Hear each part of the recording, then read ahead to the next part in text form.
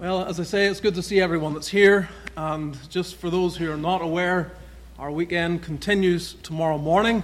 We have a men's breakfast tomorrow, 8:30. For those of you who may not have signed up for that, I'm sort of battling in my conscience as to say whether or not you're welcome to come tomorrow. What I mean is more whether there'll be food sufficient for us all. But of course, I think all of us would sacrifice a little of our own breakfast to have you present with us. So if you didn't sign up, but you'd like to be here tomorrow morning and join with us at 8:30 for Pastor Bartman's first address and then the breakfast that follows at 9:30, you come along anyway. We'll not hold any grudges there. We'll count it our own fault that we didn't get the information to you in time, and we'll welcome you and be glad that you're with us. So keep that in mind tomorrow morning. And then on the Lord's Day, of course, it continues. And again, Dr. Matsko will address us for our Sunday school hour. Again, 9:30, that's that. And then the morning worship and the evening worship, the preaching on that occasion will be by Pastor Bartman. And he'll be bringing the Word of God in themes and doctrines that very much tie into our great Reformation heritage and the Lord's mercy to His people 500 years ago and the years that have followed since. So, with all that said, I want to welcome Dr. Matsko. He's no stranger to those who are part of this congregation. He's been here a while, let's just say. And he is a brother beloved. And I have the privilege and both the challenge of ministering and preaching the Word to a congregation that's scattered through it, perhaps in an unusual per capita, if you're to count it in that way, an unusual challenge of having all these eminent, knowledgeable individuals in all sorts of areas and arenas, music and history and legal matters and all the rest of it. And our brother has written at least a couple of books that I'm aware of, so he has gotten that far in his career. And one of them not that long ago, The Best Men of the Bar, if I'm remembering correctly. And we're very glad to have him. Glad to have him in our church. As I say, he is a brother beloved, dearly beloved. And many of you have known him for a long time. And you hold him highly and esteem him highly in the Lord for his work's sake and for his testimony among us in his loyalty to Christ. Brother, we're glad you're here. Trust the Lord will help you. And there will be a Q&A that will follow. So take notes. Any questions that come, I know that Dr. Matsko is very glad to see Dr. Sidwell here as well, just in case we need some historical backup as well. So we have it covered. I think we'll be fine. But just take notes. Any questions, there'll be a time to follow. Brother, God bless you. Thank you.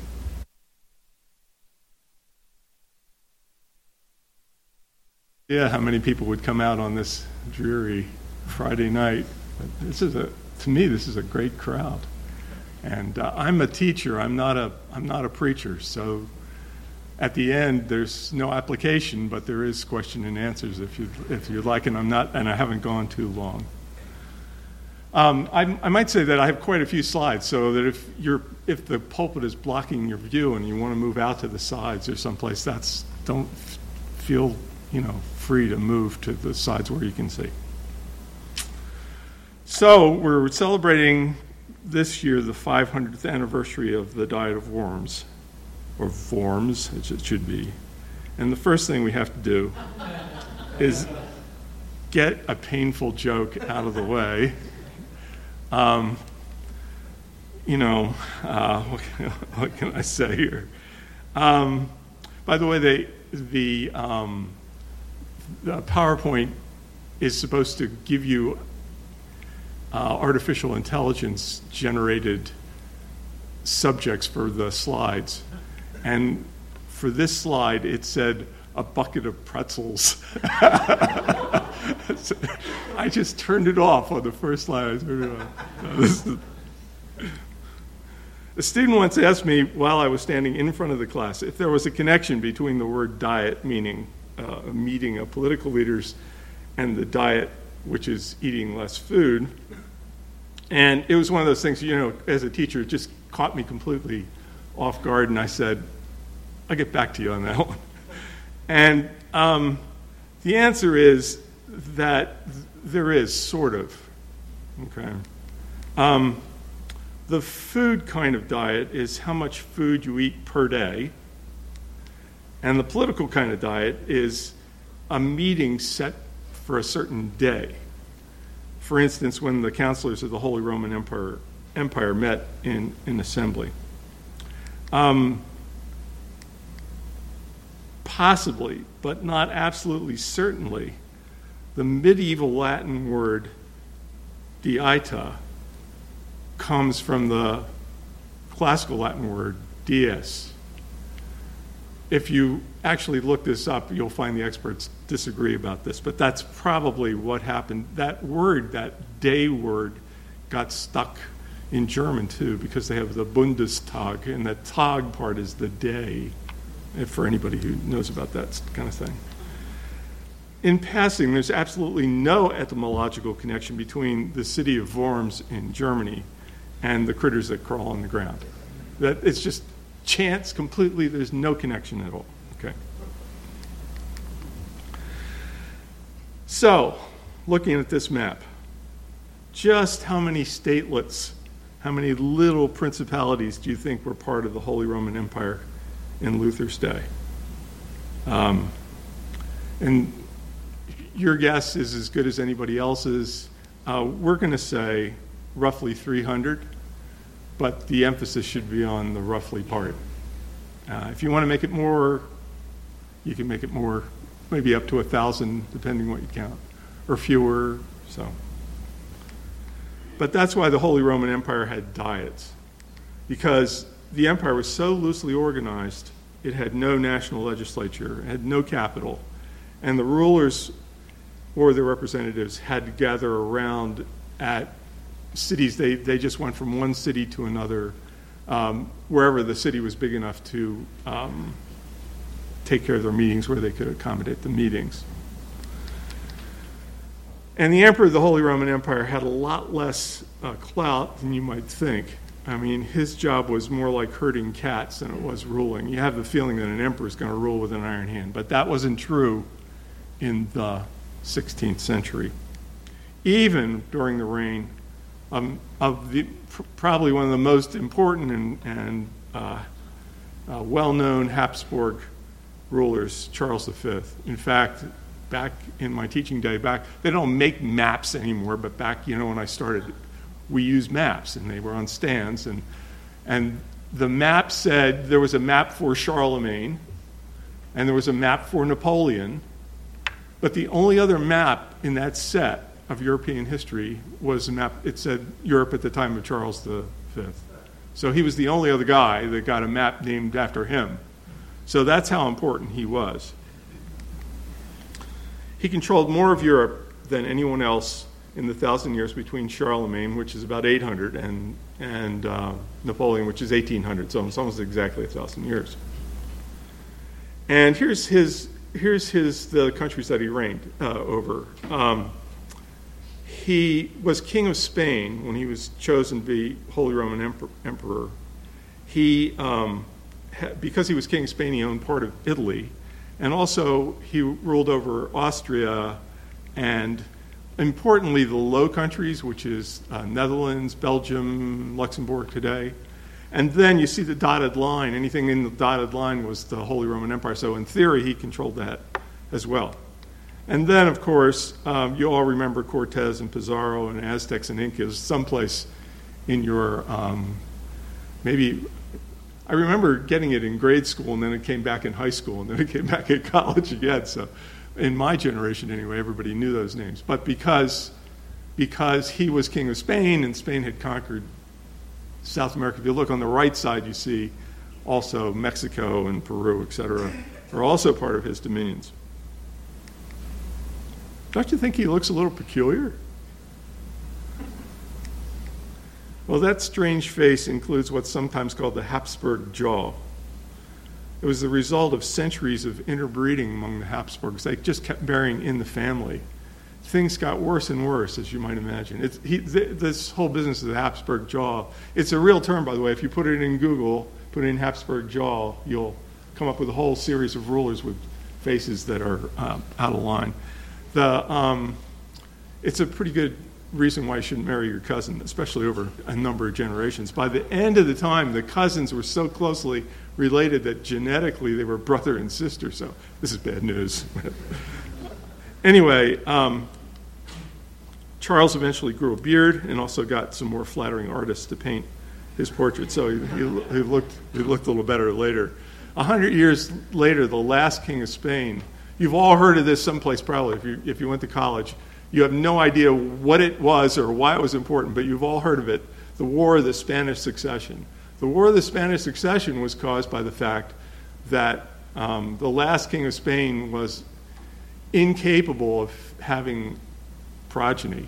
And his jaw was so out of line that he couldn't chew his food. So his successor people were just waiting for him to die, and then they had the War of the Spanish Succession. But intellectually, Charles was no dummy. There's no problem with him. In fact, I don't know how many languages he knew, but more than 3. Into this early modern world of Charles V came Martin Luther, who was a little bit older than Charles. And these are his parents. Beautiful portraits by Lucas Cranach. So why do we have such beautiful paintings of Luther's parents? And the answer is because Luther was so young when he became famous that his parents were still alive. And so Lucas Cranach, who was a friend of his, went and painted their portraits. I think they're great. They're great pictures. He grew up. His boyhood home was Mansfeld.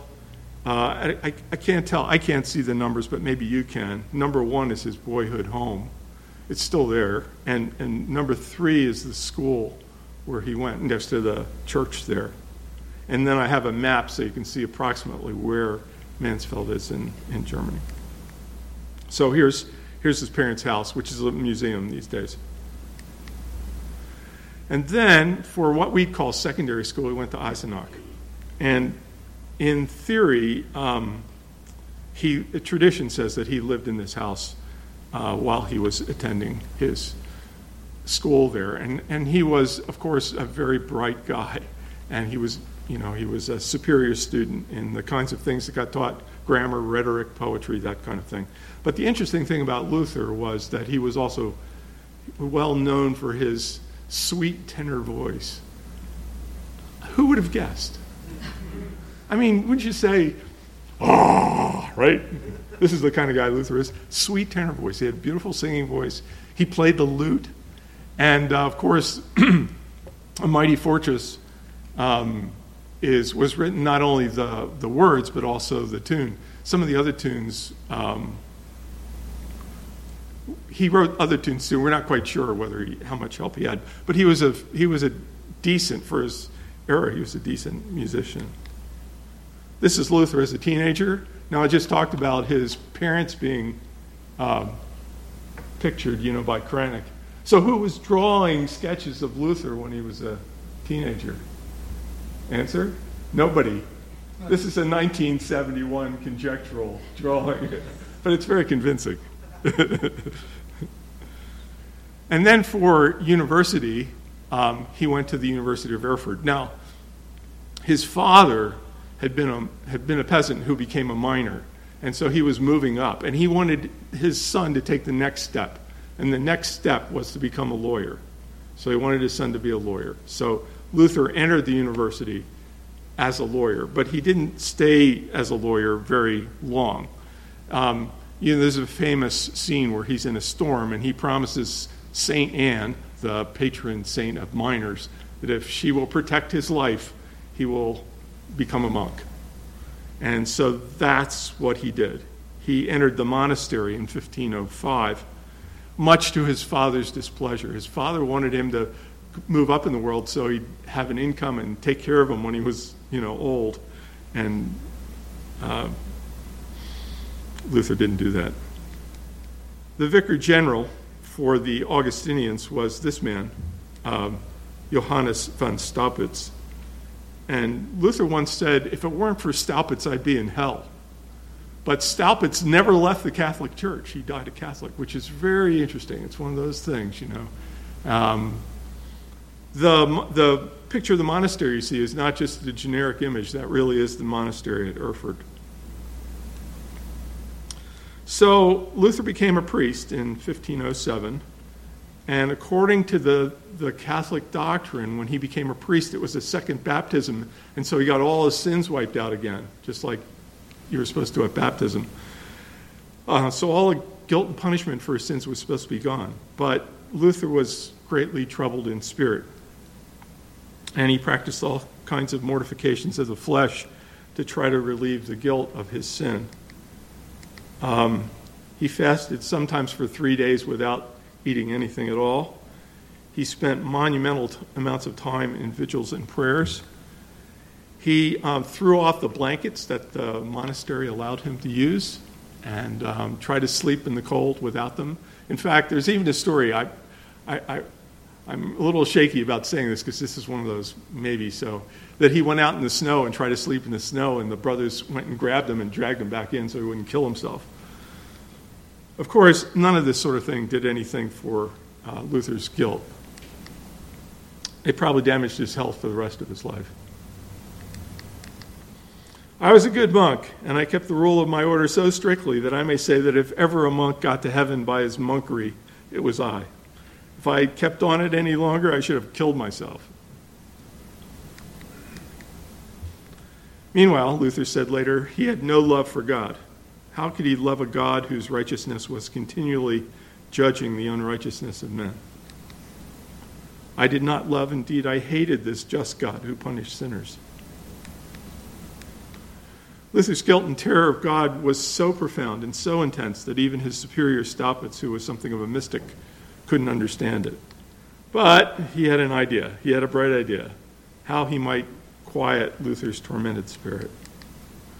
Staupitz ordered Luther to study for his doctor's degree and then become a professor of Bible. What a wonderful decision that was, because that meant Luther had to actually study the Bible himself instead of continue to immerse himself in all the theological nonsense that was required of educated clergymen during the Middle Ages. Shortly before Luther received his doctorate in 1512, Staupitz transferred him to the monastery at Wittenberg, a tiny town of 3,000, with a new university founded in 1502. So Erfurt was on the scale of, it had about 30,000. So it's on the scale of Taylor, South Carolina. And Wittenberg had 3,000, so that's on the scale of Bob Jones University campus as far as the number of people who live there. Note how far east Wittenberg is. It was in the old East Germany before the wall came down. While Luther lectured on the Bible at the university and preached in the city church, he came to understand that justification came not through any works that man could do, but through the merits of Christ, appropriated by faith alone. So, just when did this happen? When did this happen? When did he make this discovery? And it would be pleasant to believe that Luther understood the doctrines of grace in 1517 when he protested papal indulgences and effectively sparked the Reformation. But I don't think so. I don't think Luther had yet arrived at a complete understanding of sola fide, only faith, in 1517. For one thing, Luther himself says, I wish I had known when I started this what I know now. So I'm pretty sure that he didn't know. He didn't completely understand the gospel of grace at this moment. But there's something else. If he had known what he did know later, he would have described his opposition to indulgences in a different way than he did. Certainly, Luther wasn't shy about expressing his beliefs once he was convinced he knew what the Bible taught. So it's not like he was trying to hide something. If he had known something before, it would have been clear. He would have told everybody. So we need to back up a little bit here, right, and just talk about indulgences a bit. You probably remember that Pope Leo X, who reigned from 1513 to 1521, so he actually dies in the year of the Diet of Worms. that Leo X had approved a scheme whereby a goodly amount of money could be milked from ordinary people in those German statelets by selling them indulgences. In theory, anyway, that money was supposed to be used to build a new St. Peter's Cathedral on the spot where recent popes had pulled down the old St. Peter's. The slide behind is the old St. Peter's. It's a building that was 1,000 years old. Can you imagine these guys, these Renaissance popes? They pulled down a 1,000-year-old cathedral where Peter was supposed to be buried without the money to put up a new one. That's just, to me, that just says Renaissance. It'll happen. We'll just do it by main force. So the theory behind this business of indulgences was that the sale of indulgences was that Christ and the saints had done so many good works while on earth that their extra good works were sort of stored up in a treasury of merits in heaven. And the Pope then could draw on that treasury of merits and use those extra good works to help out people who weren't as good as a saint. So that's the theory. That's what's going on. To hawk these indulgences, the Pope sent to Germany a Dominican monk, Johann Tetzel, who would have made a great used car salesman. Tetzel preached that not only could you buy remission of your own sins, but you could also release the souls of departed loved ones from purgatories with an appropriate payment of cash. He even had a sales jingle: as soon as the coin in coffer rings, so soon the soul to heaven springs. And if you can read the old German script, that's what the last two lines there say in German. In fact, if you can see the last word there, it says springt. Yeah. So we all know about the posting of the 95 Theses on October 31st, 1517. Except it may not have happened. Everybody knows this. We're never going to change it. We're all going to agree that it happened. But the historical evidence for it is almost non-existent. Luther wrote tons of books. He wrote tons of pamphlets. Never mentioned it. He never mentioned it. And it wasn't mentioned until he was dead. And by his second in command, Philip Melanchthon, he's the first person to say that Luther nailed the Theses on the door. So, it's such a wonderful picture. I remember seeing, back when I was a young person, a film about Luther, and he comes up to the door with this big hammer. Boom. Boom. It's like it's echoing down through, it's just such a wonderful picture. You're never going to get rid of that picture. I just want to let you know that the historical evidence is minimal.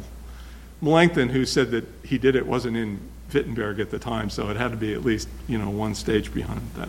That's just the way things are. Here's a more modern business. So at this point, the door looks like a college bulletin board. You have the modern artist has this modern picture of what's going on there. If you think it's like the bulletin board and people are going to come by and read the thesis, you have to remember that he posted it in Latin, which nobody could read except a few people at the university. So the average people couldn't have read it anyway. Though by this time Luther was well on his way to understanding the gospel of grace, he attacked indulgences from a remarkably Catholic perspective. It had never been Roman Catholic doctrine that you could buy your salvation, and certainly not for people who were already dead and in purgatory. If it were true that money thrown into the chest sent souls flying into heavenly rest, what did that say about the whole sacramental system of the Catholic Church? Like the Masses and the confessions said to priests. Think about it. So, say if you make a contribution to the church, you can go to heaven. Hey, why do I have to go to church? I have to say confession to the priest? There's no reason to do that. I have to go to Mass? Well, there's no reason. I'm just going to make a contribution, right? Ramadan. So this even from a Catholic perspective, this doesn't work. There were lots of people out there who said, this is not good doctrine. There were plenty of other educated people inside and outside the church who understood that the sale of indulgences was a sort of pseudo-pious scam concocted by the papacy to separate naive Germans from their money. There was nothing necessarily Protestant about Luther's attack on indulgences. Other people had said similar things before. And when Luther wrote the treatise defending his 95 Theses, he dedicated it to the Pope.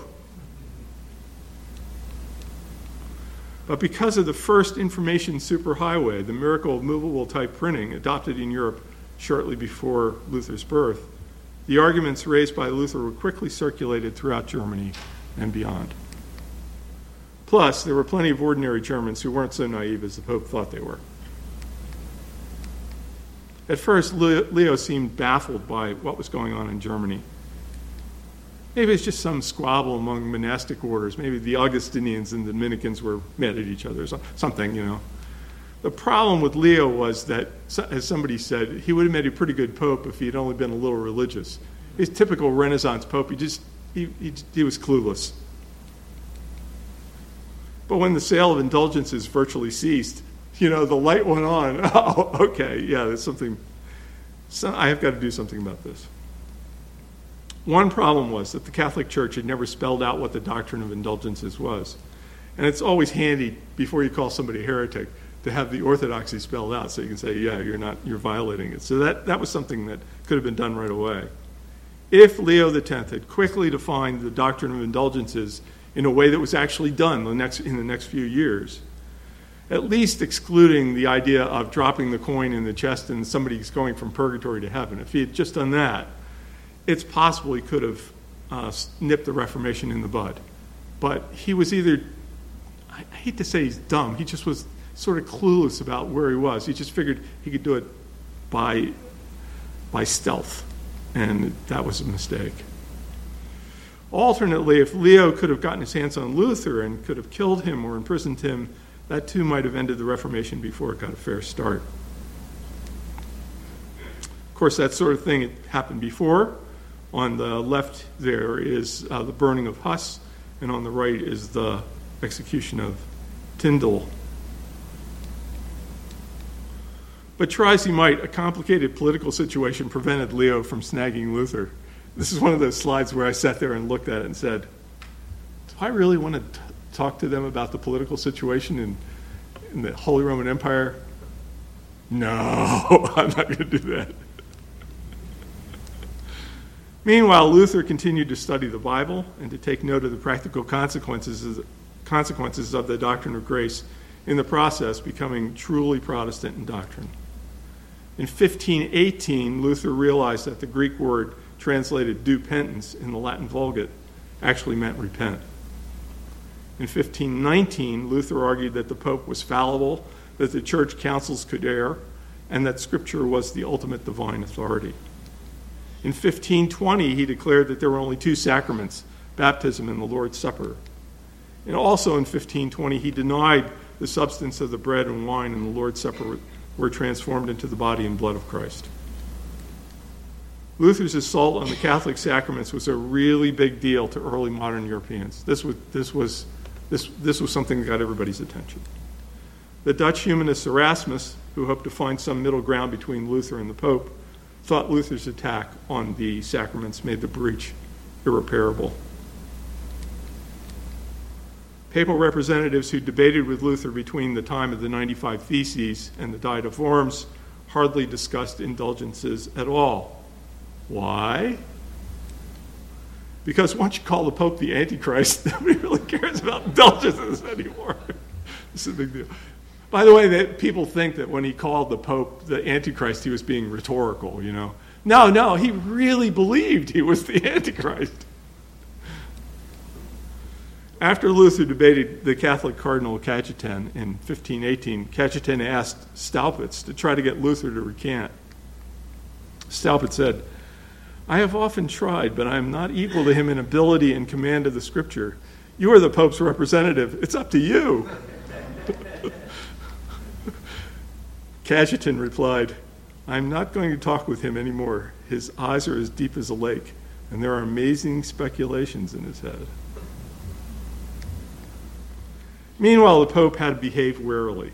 He needed German military assistance to check the power of both Francis I, King of France, and research in Islam under the rule of Suleiman the Magnificent. And it's hard to believe, but Islam was on the move. I mean, we're talking about Suleiman conquered Hungary, and he sieged Vienna, Austria. That's how close they were. They were knocking on the door of Western Europe here. Furthermore, in 1518, the current Holy Roman Emperor, Maximilian I, was clearly dying. By the way, notice he's got the Habsburg jaw. It's perhaps not as pronounced here. I'm always a little, where, because artists would try to make people look better than they actually look. In any case, temporarily, Luther's own ruler and his protector, Frederick the Wise, the Elector of Saxony, had a great deal of influence in Germany.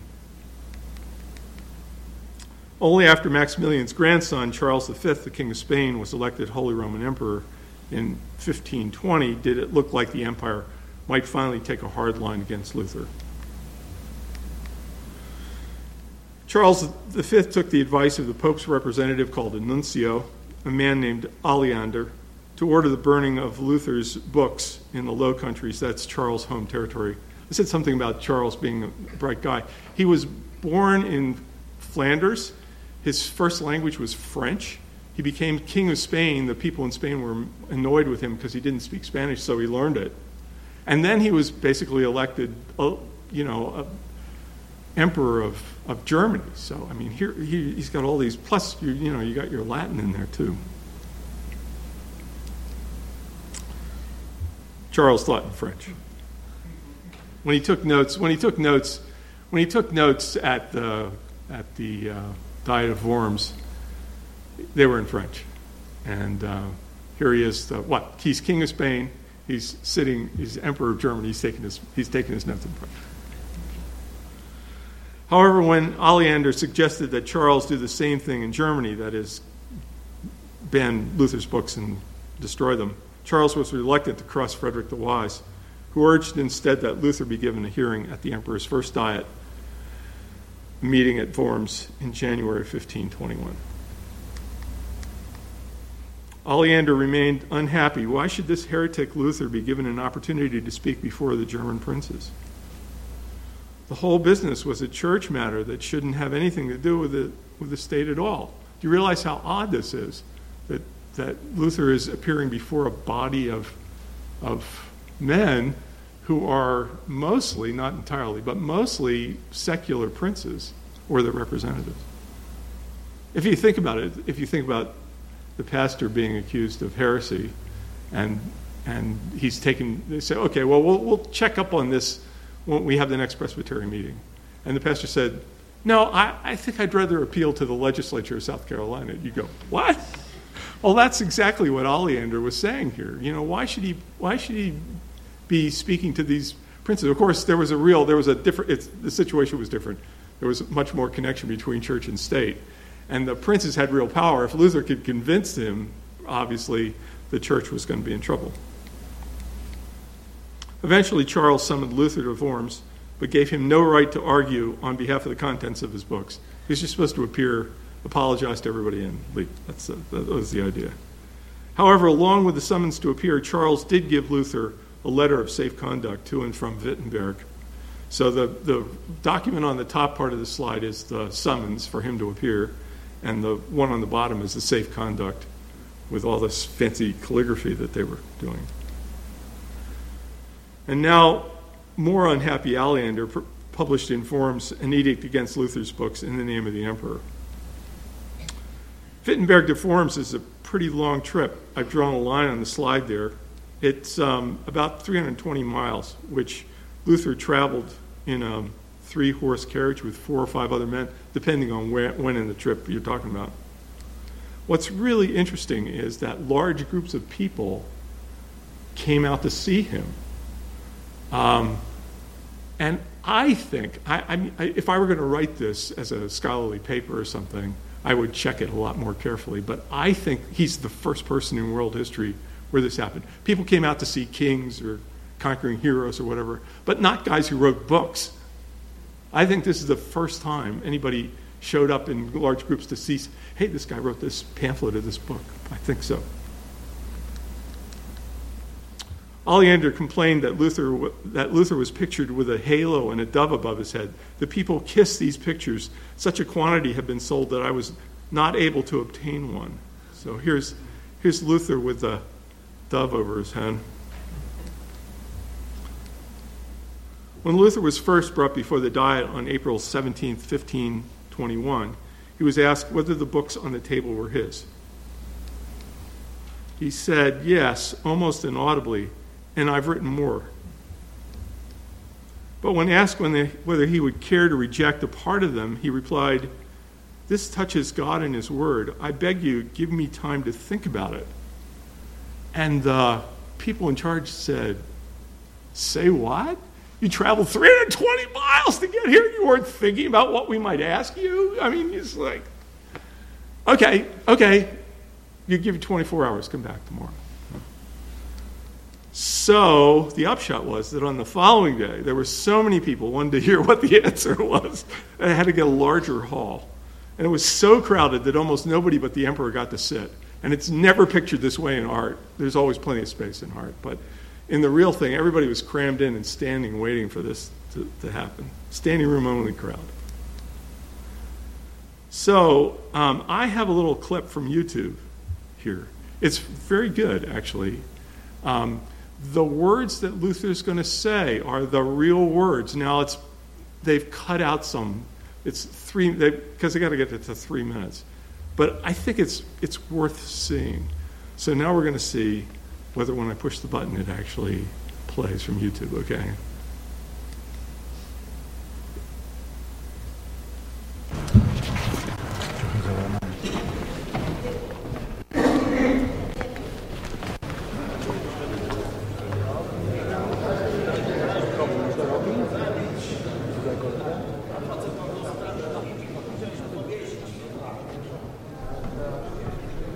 I ask that your most serene majesty and your lordships may deign to note that my books are not all of the same kind. For there are some in which I have discussed religious faith and morals simply, so that even my enemies themselves are compelled to admit that these are useful. Even the bull, although harsh and cruel, admits that some of my books are inoffensive. Allowing them to be condemned is utterly monstrous. Thus, if I should begin to disavow them, I ask you, what would I be doing? Would not I, alone of all men, be condemning the very truth upon which friends and enemies equally agree? I have written another book against some distinguished individuals, those, namely, who strive to preserve the Roman tyranny. Against these, I confess, I have been more violent than my religion or profession demands, but then I do not set myself up as a saint. Therefore, your most serene majesty, expose my errors. Overthrow them by the writings of the prophets and the evangelists. If I am shown my errors, I will be the first to throw my books on the fire. I commend myself to your majesty, humbly asking that I not be allowed, through the agitation of mine enemies, to be made hateful to you.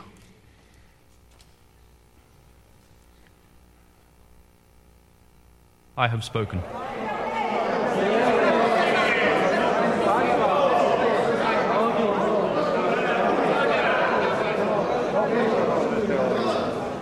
Since you desire a simple reply, I will answer without horns and without teeth. I do not accept the authority of popes and councils, for they have contradicted each other. Unless I am convinced by Scripture or clear reason, my conscience is captive to the word of God. I cannot and I will not retract anything, since it is neither safe nor right to go against conscience.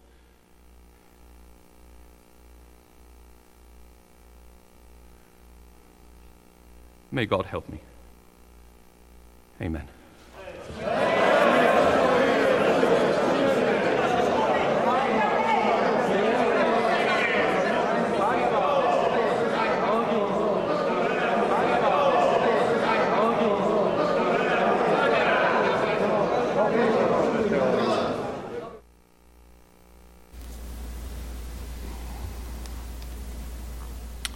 The drama was lessened a bit by the fact that Luther, who had been speaking in German, was asked to repeat the whole thing in Latin.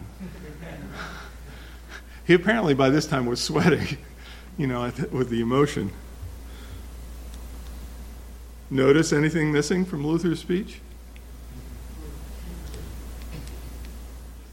Here I stand, God help me, I can do no other. Wonderful phrase. Again, nobody wrote it down. The first time it appeared in print, but nobody who was there actually wrote it down. So what happened there? I don't know. I'm sort of lean more to that he actually said something like that than I am about him posting the 95 Theses on the door. I think one of the possibilities is that people were so overtaken by his emotion that they stopped writing. I think because I've been that way myself, where I've heard somebody say something really dramatic and I just, okay. Or the other possibility is he said it in one language and not the other. Maybe that's the deal. So, but I don't think he did it, like this picture up here. Here I stand. I think it was more like, here I stand. I can't do anything else. But, this is the only thing I can do. In any case, Charles V, in part using material prepared by Aleander, waited until the supporters of Luther had left the Diet of Worms, and then had those people who remained condemn Luther. And then the final step was he backdated the resulting Edict of Worms to make it look like everybody who was there had supported it. So the whole thing was kind of fraudulent at the end. So here's a quotation from the Edict of Worms. It's very long, by the way. It's a long, decent-sized pamphlet. He has sullied marriage, disparaged confession, and denied the body and blood of our Lord. He is pagan in his denial of free will. This devil in the habit of a monk has brought together ancient errors into one stinking puddle and has invented new ones. When the time is up, no one is to harbor him. His followers are to be condemned. His books are to be eradicated from the memory of man. By the way, I don't know if anybody took a look over at the actual edict itself, but if there's anybody here who looked at it, he said, wait a second, that's not in Latin, that's French, and this is the emperor's own. It got translated from his own French into Latin and German. As an outlaw, anyone who captured or killed Luther would be rewarded by the government authorities for doing a good work. That's also in the edict. Notice there's no mention of indulgences, and nobody really cares at this point. Though Charles V desperately wanted to get rid of Luther, the emperor didn't dare violate his own safe conduct and seize and execute Luther on the spot, which is what had happened to John Huss. When they ruled that he was a heretic, they just said, well, we made a deal, but heretics, you can't make a deal with a heretic, so too bad, you're dead. But when Luther headed back to Wittenberg, he was waylaid by a party of supporters who pretended to be highwaymen. They hid Luther in Wartburg Castle, within walking distance of where he had gone to school. And Eisenach, I actually wanted to see how close it was, and I pretended I was a tourist and I wanted to go from the school to the castle. It's about 3 miles, so walking distance. At the castle, Luther grew a beard and posed as a knight, spending his time translating the New Testament into German, and in the process creating a standard German language. I realize he doesn't have a beard here. That's, people don't want to see him with a beard, but he did. The business about the German language, he molded the German language with his Bible more than the King James Version did with English. That's I bet you, who here has a German Bible? Anybody here have a German Bible? So does it say Martin Luther on the... So it's this German Bible still says Martin Luther translated, even if they've had revisions along the way. If you look in the front page, most German Bibles will have Martin Luther as a translator there on the first page. So his variety of German became German. I couldn't pass without giving one piece of Luther's humor. I have undertaken to translate the Bible into German. This was good for me. Otherwise, I might have died in the mistaken notion that I was a learned fellow. For the next few years, Luther was always in danger of being captured and killed, but it never happened. As soon as Charles V subdued one imperial enemy, others seemed to pop up, and he was never able to crush the Protestants. In 1556, at the age of 55, Charles, then the most powerful man in the world, ruler of the global Spanish Empire, gave up and abdicated all his offices and retired to a Spanish monastery. Incapacitated by various ailments, in particular gout caused by immoderate eating, and so riddled by pain that he had to be carried around in sedan chairs or on litters, he finally died in 1558. So, what's to be said about the importance of the Diet of Worms? We will continue to memorialize October 31st, 1517, as the beginning of the Protestant Reformation.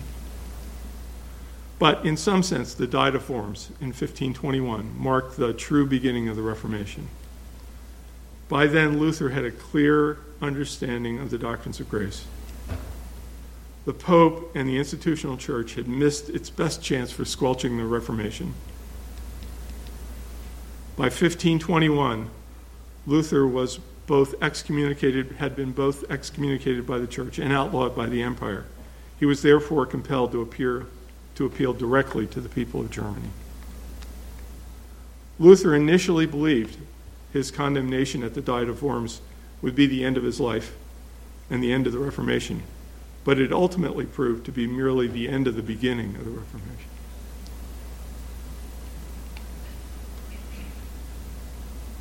Anybody have questions for me? Can't give you a quiz.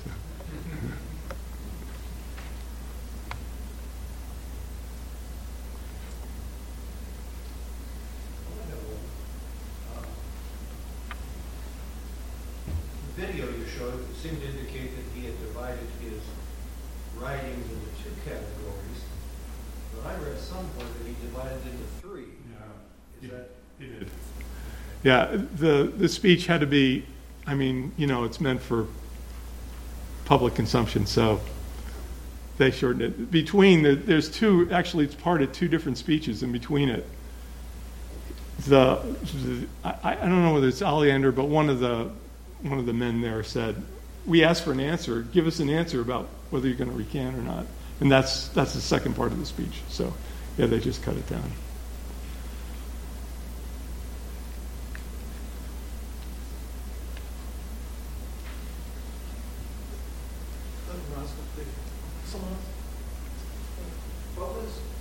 What is the reason why the emperor wouldn't have gone against his edict, or wouldn't have just gone ahead and killed Luther anyway? Was there just that much division in the Holy Roman Empire over him that he wouldn't dare risk that? That's right. The easy way to answer that is to say yes. He feared causing complete division, and he needed the support of the German princes to fight Suleiman the Magnificent and Francis I, and all that all had to be done. So basically, he couldn't take the chance. Otherwise, he would have.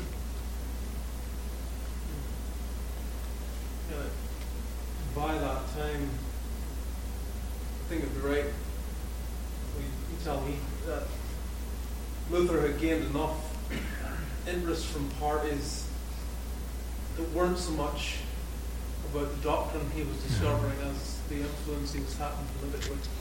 And they were aligning with Luther for political advantage. Yeah. That's a great point, and it's something that I debated when I was thinking about putting this together tonight. Should I really talk about this? That his supporters didn't care two hoots about justification by faith. They were interested in, I mean, when Luther said the Pope is the Antichrist, there were people saying, yeah, that's right, we've been saying this for a long time. There were lots of people who were, I think if you were here and heard the pastor talk about this, there's certainly people in our own day, if you said the word Donald Trump or vaccination or whatever, there'd be people jumping around and getting really excited about that. If you want to talk about the eternal welfare of your soul, there are a lot fewer people who are interested in that. And that's exactly what's going on here. People are just concerned about the politics and not about salvation. Just as short-sighted back then as they are now.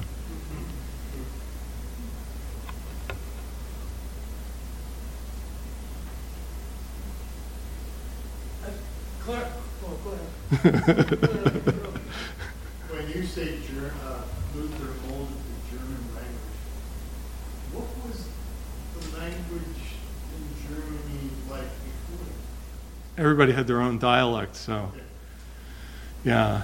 So it's really interesting to me that after he said this in German, of course his own German, that they asked him to repeat it in Latin, and I assume that they wouldn't have done that unless there were lots of people there that couldn't understand what he said. Everybody who was learned, of course, would know Latin, to some degree anyway.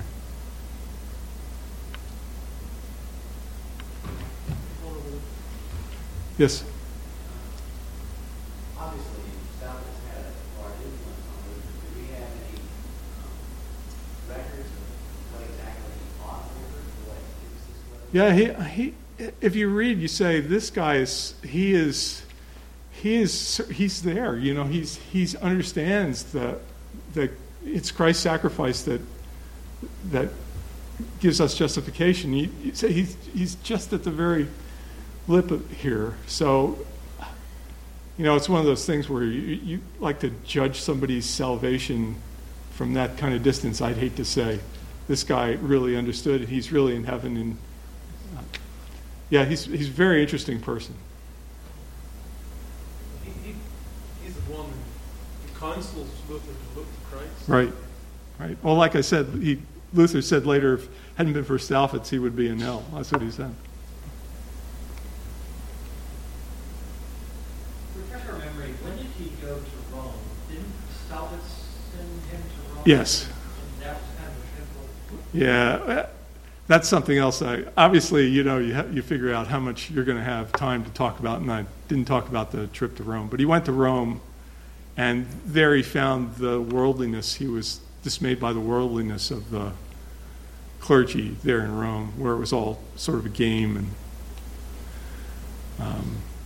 of course, there's this great story about him climbing on his knees on the holy steps, the sacred steps, and you got so many. The sign is still there. I've actually been there. The sign is still there, telling you how many days out of purgatory you get by climbing on your knees. And I did not. And you can't go up the stairs on your feet. They prohibit you, or at least when I was there, they kept you from walking up the stairs on your feet. There was a side way you could go to the top. So that's what I did. I got up to the top and watched everybody else crawl up on their knees. But you get so many days out of purgatory for doing that. And the story is that when Luther got to the top, after crawling up on his knees, that he said, well, I hope it's true. You know, it's like... So, there's lots of stories that I just didn't stick in because I just figured I wouldn't have time. So.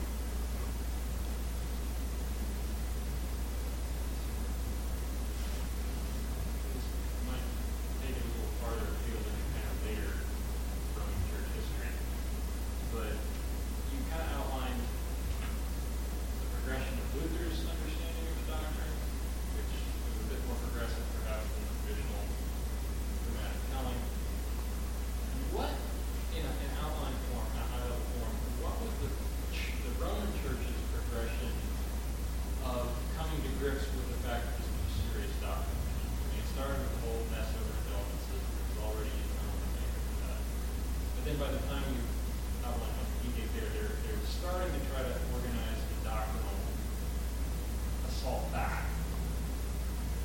How long did it take them to run, and what was the center line of counterattack that they came back? Yeah, the first thing you have to do is you have to define what your doctrine is, and so eventually they did that at the Council of Trent. So, Mark, you want to say something about the Council of Trent? Yeah, the Council of Trent is basically, the Catholics had their body of doctrine pretty much in mind. They never defined it formally quite often. And the Council of Trent, where they actually sat down and said, okay, we're going to say specifically what we teach, what we believe. They put it into a nice legal order. They specifically went through and said, now, if you're teaching justification by faith alone, you are anathema. They would actually come and exclude the doctrines there that the Protestants were teaching. So over a period of years, they realized that that was what they had to do, but it's kind of how they got there. It's a process. You know.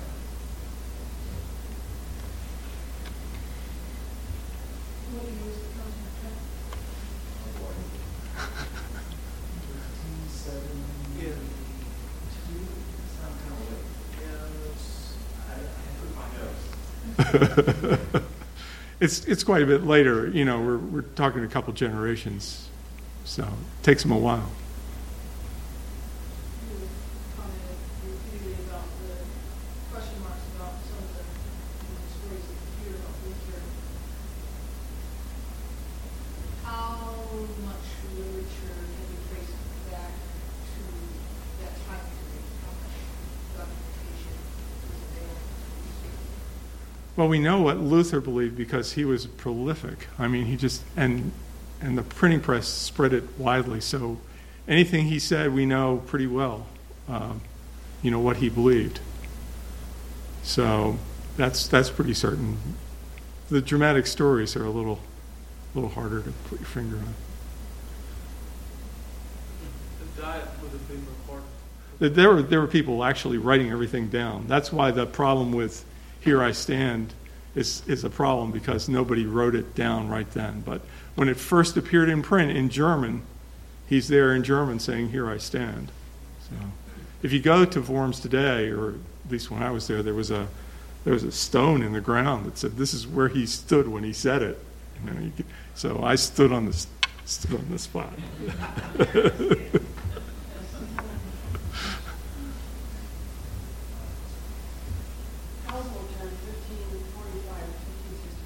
Oh, okay, thank you. So after Luther's death. You've been a great audience. Thank you.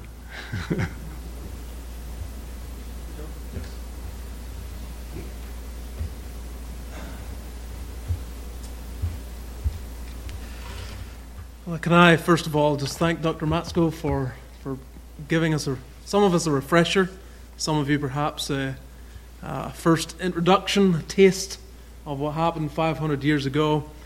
I was thinking the same as he said. Often we think of 1517, and in one sense, whatever happened then, you know, there was a starting of the fight. Whether Luther realized it or not, he's starting a fight by the direction he's going. But it's one thing to start a fight, it's another to still be standing when it comes to the end. And I think part of the expectation, the Pope he'd already been excommunicated. I think December the previous year, 1520, he had received the papal bull, you're excommunicated. He had burned it, and then he's brought into this more political environment where the expectation was, I think, others I think agree, with the presence of those that were there, the princes, the emperor, and everything, he's going to recant. You just turn up, he'll recant. He won't dare not. And there already was talking. I think there were signs about with Huss as he's making his way there. There's sort of indications because Huss had said, you know, kill this goose and a swan will appear. You know, there's some line about that, and people had already sort of seen Luther as this swan that Huss had said, if you kill me, a swan will arise to carry on. Luther kind of had adopted that. I don't know at what point, but there's definitely indications of him being aligned with Huss at that time. And I think he was embracing that. But people thought, just like Huss will give you safe passage, he was gone. And the threat of that would have weighed on Luther as well. If I take my stand here, it will be off with my head. And the whole scene of it designed to create a sense of awe and pomp and fear, ultimately, to get him to recant, which, of course, he doesn't. He sleeps on it, comes back, takes his stand, and he stood at the end of the fight, but that was the end of the beginning, as our brother put it, and in some ways more significant than 1517 and what was going on there, and opened the door, opened the floodgates for others to take the same stand. Paul talks about that. His stand had led to courage being instilled in others.